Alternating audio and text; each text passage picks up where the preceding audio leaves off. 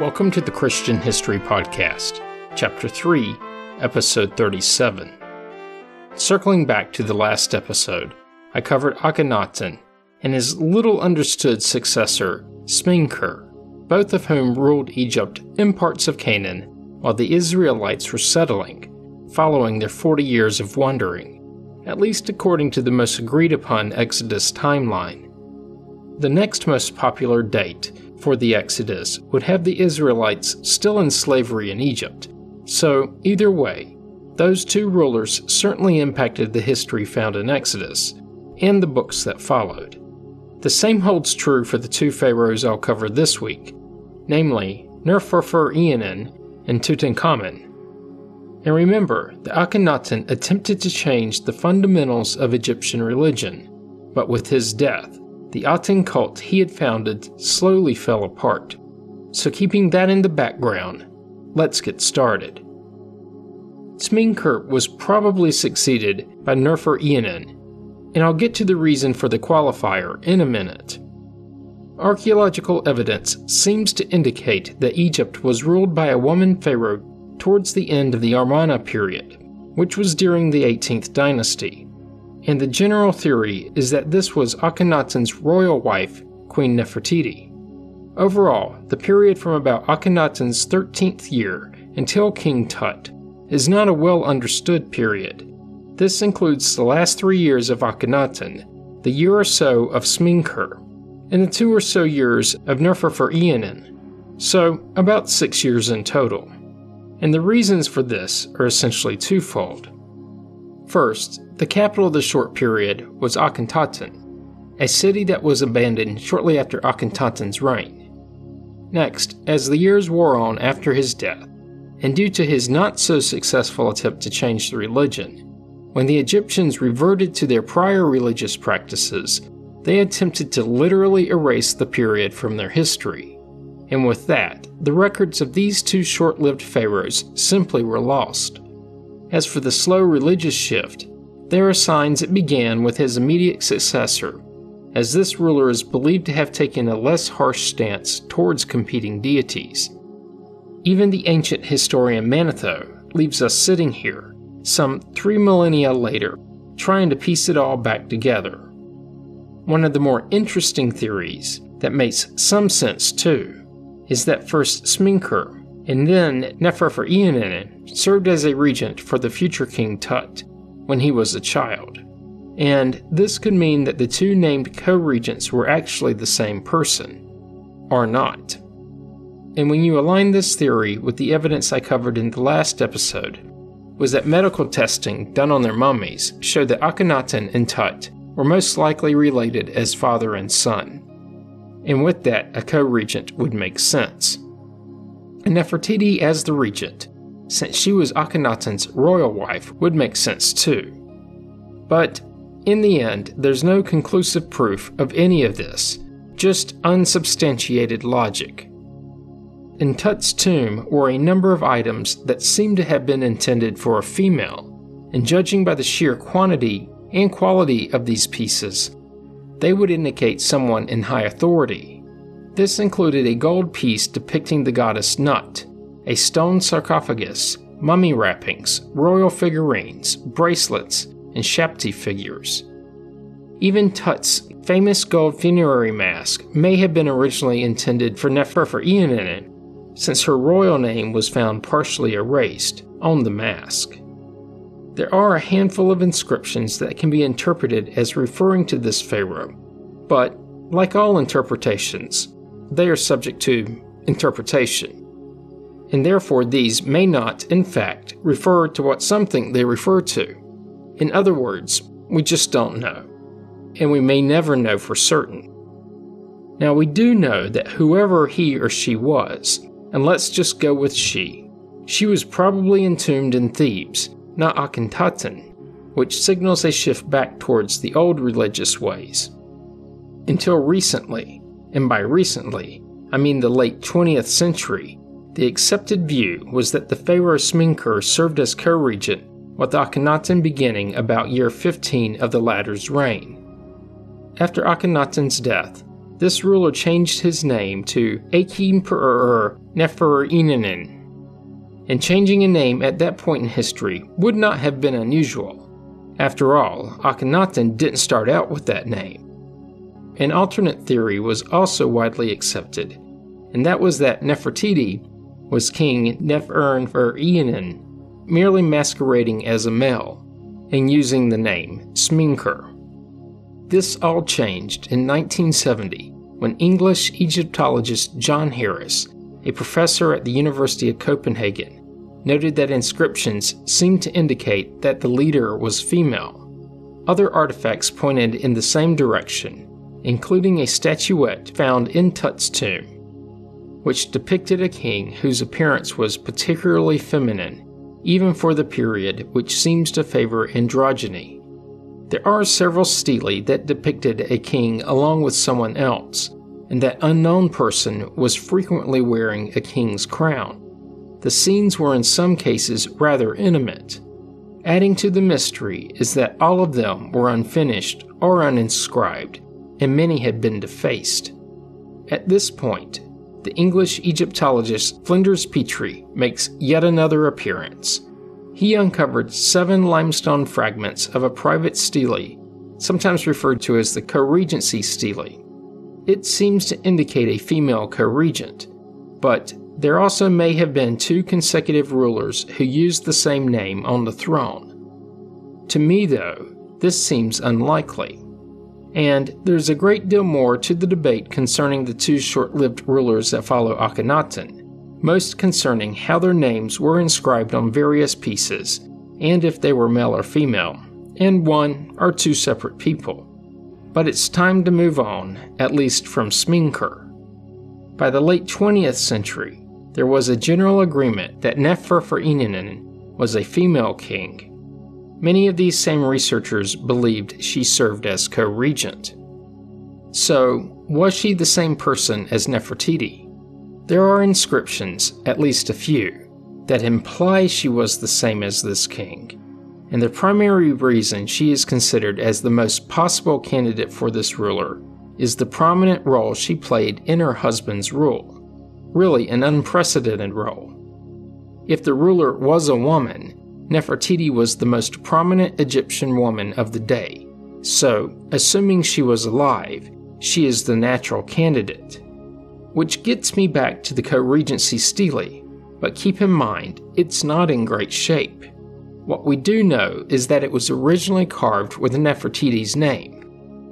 But at some later point, Neferneferuaten replaced her name on it. Also on the stele is a picture of the royal family, and this drawing was not altered, which would seem to indicate that the people in the drawing remained the same, so maybe just a name change, again. There is an older theory that Nefertiti died around Akhenaten's 12th year, as she tended to disappear from most royal depictions. But there is also an inscription from 4 years later that mentions she is still alive. The overall consensus is that she was alive at the time of Akhenaten's death. There is another, lesser candidate for Neferuaten, and that is Marintaten. If Smenkhkare was a man, it's been proposed that his wife was Marintaten. The evidence of her as the ruler is far more scant than that of Nefertiti. And all of this confusion and general lack of knowledge can be boiled down to the cleansing of royal records following Akhenaten's failed religious reforms and a quick succession of rulers, not to forget ever-changing names. So maybe Nefertiti, maybe Marintaten, maybe someone else. So little is known that it's nearly impossible to state anything as fact. About all that is really accepted is that this ruler was a woman and a different person from Smenkhkare, but it's time to move on. Which gets me to one of the most well-known pharaohs of all, and that is King Tutankhamun. He's mostly known for his tomb and the story of its discovery, which I'll get to in a bit. King Tutankhamun didn't start out with that name, a trend that's quickly becoming the norm of the period. His original name was Tutankhamenon, which translates to the living image of Aten. He was the son of Akhenaten, and his mother was one of Akhenaten's sisters, or maybe a cousin. He took the throne in 1333 BC, when he was around 9 years old. He would marry his half-sister and have 2 stillborn daughters, with the mummies of both daughters having been found in his tomb complex.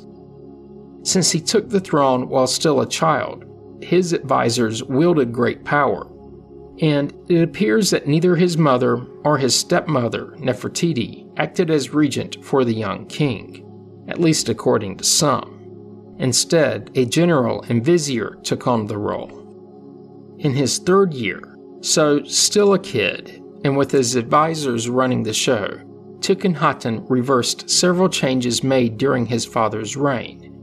First, he ceased the worship of the god Aten and restored the god Amun to supremacy. The prohibition of the cult of Amun was lifted, and traditional privileges were restored to its priesthood. Also, the capital was moved back to Thebes, and the city of Akhenaten was abandoned.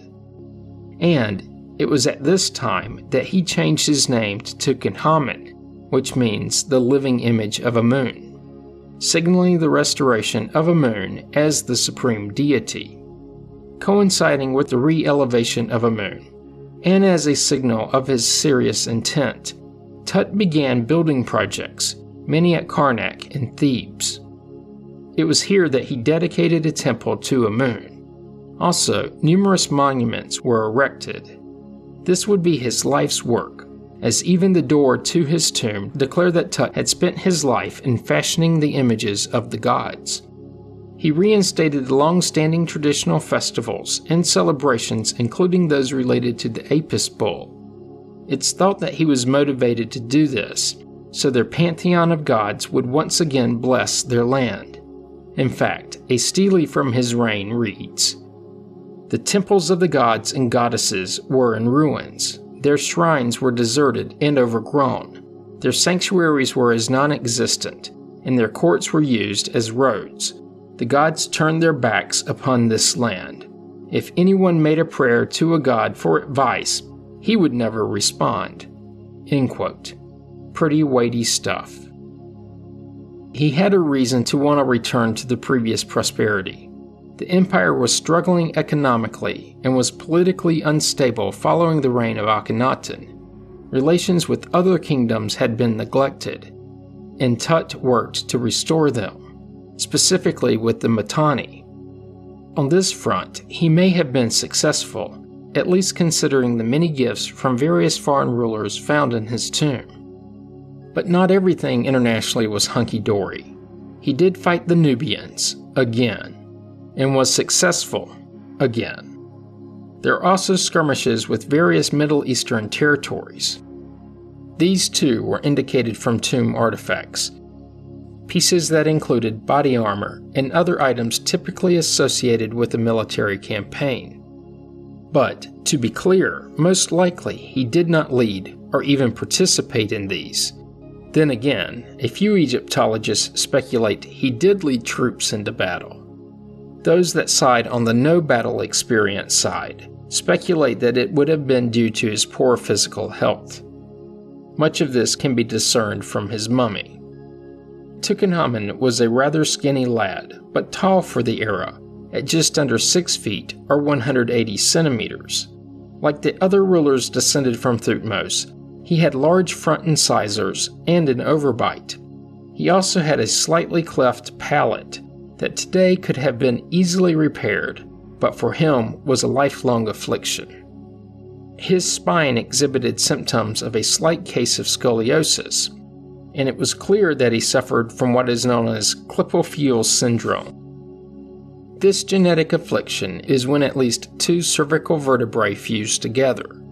And in this case, his case was anything but mild, as all 7 vertebrae in his neck were completely fused together, so severe that he would have been incapable of any type of neck movement.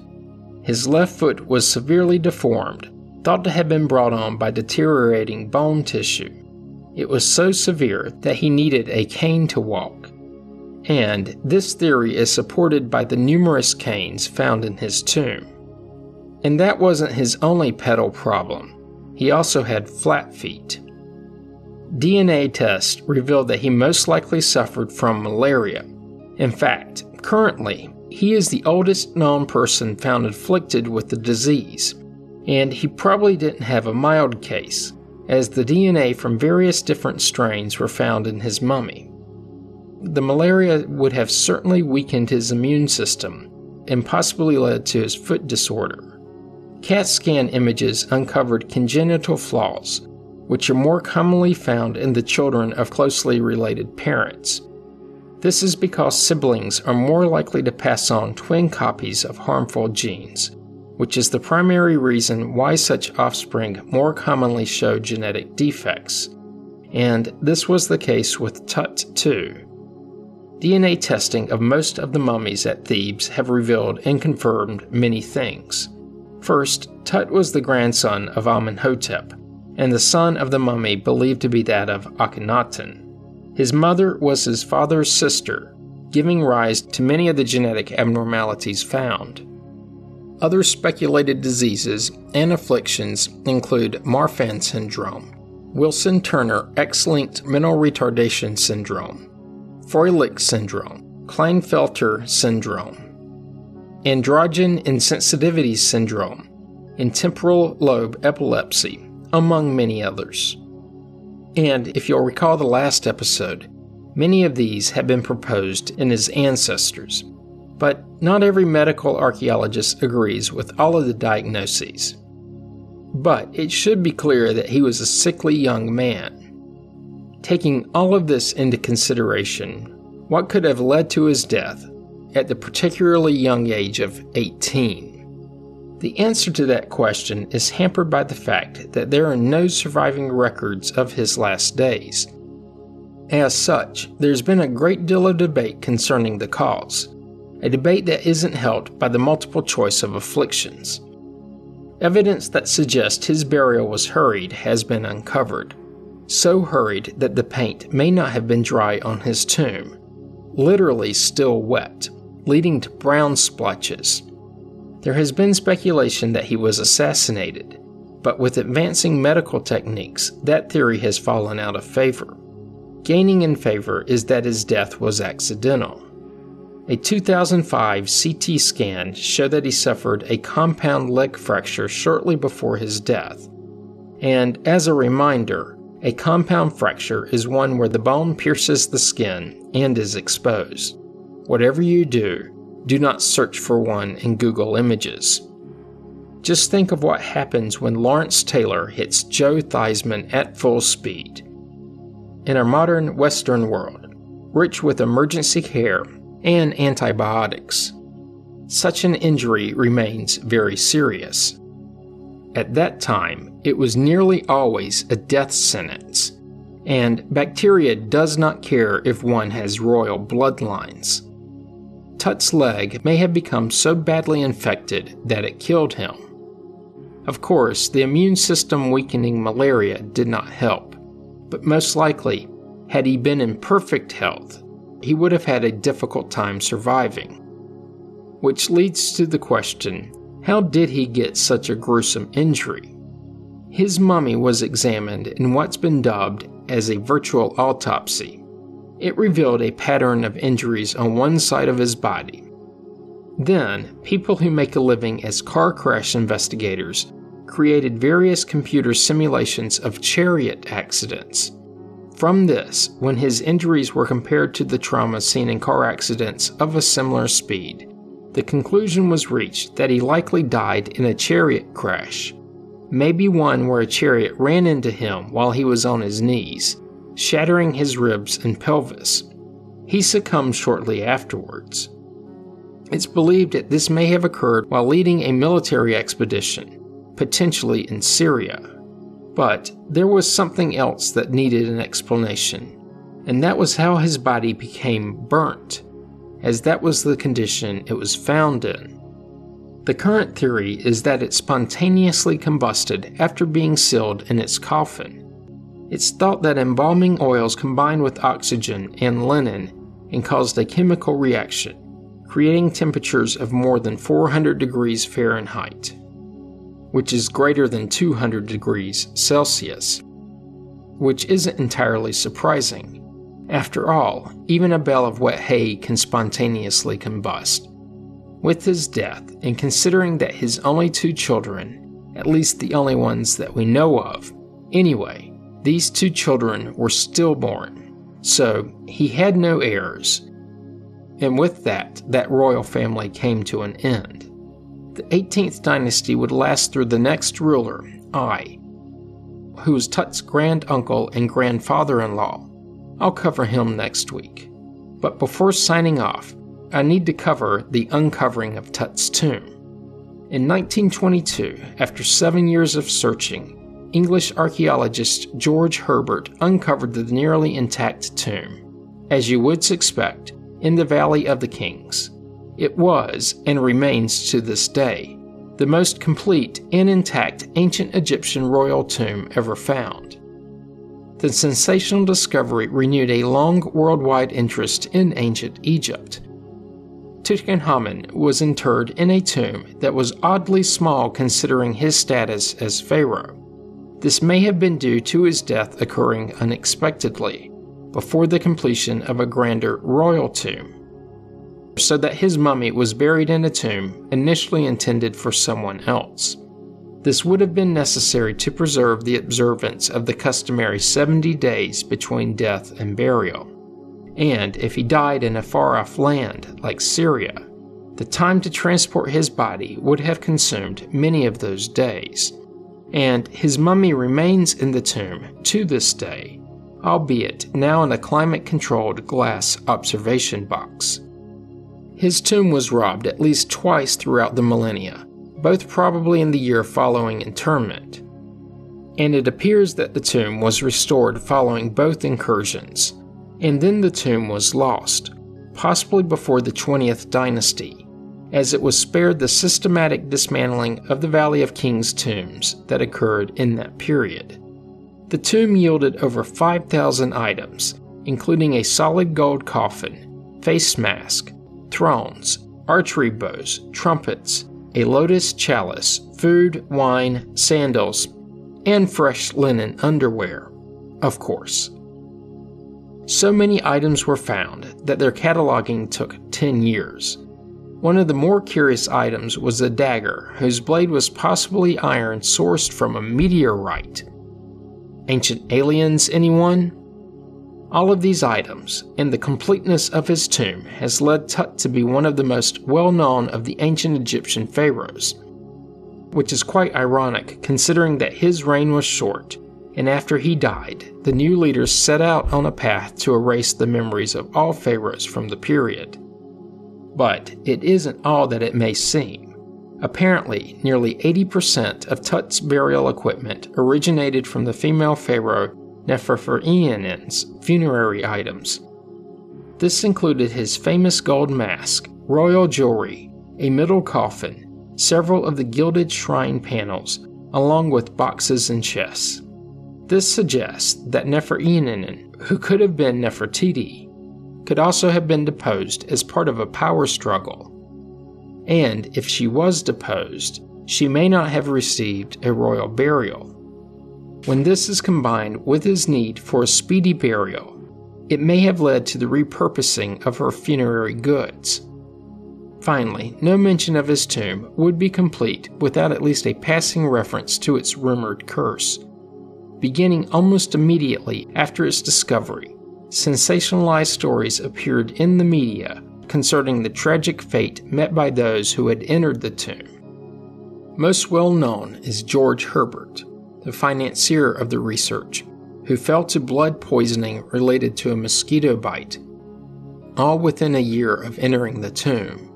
But that's just one person.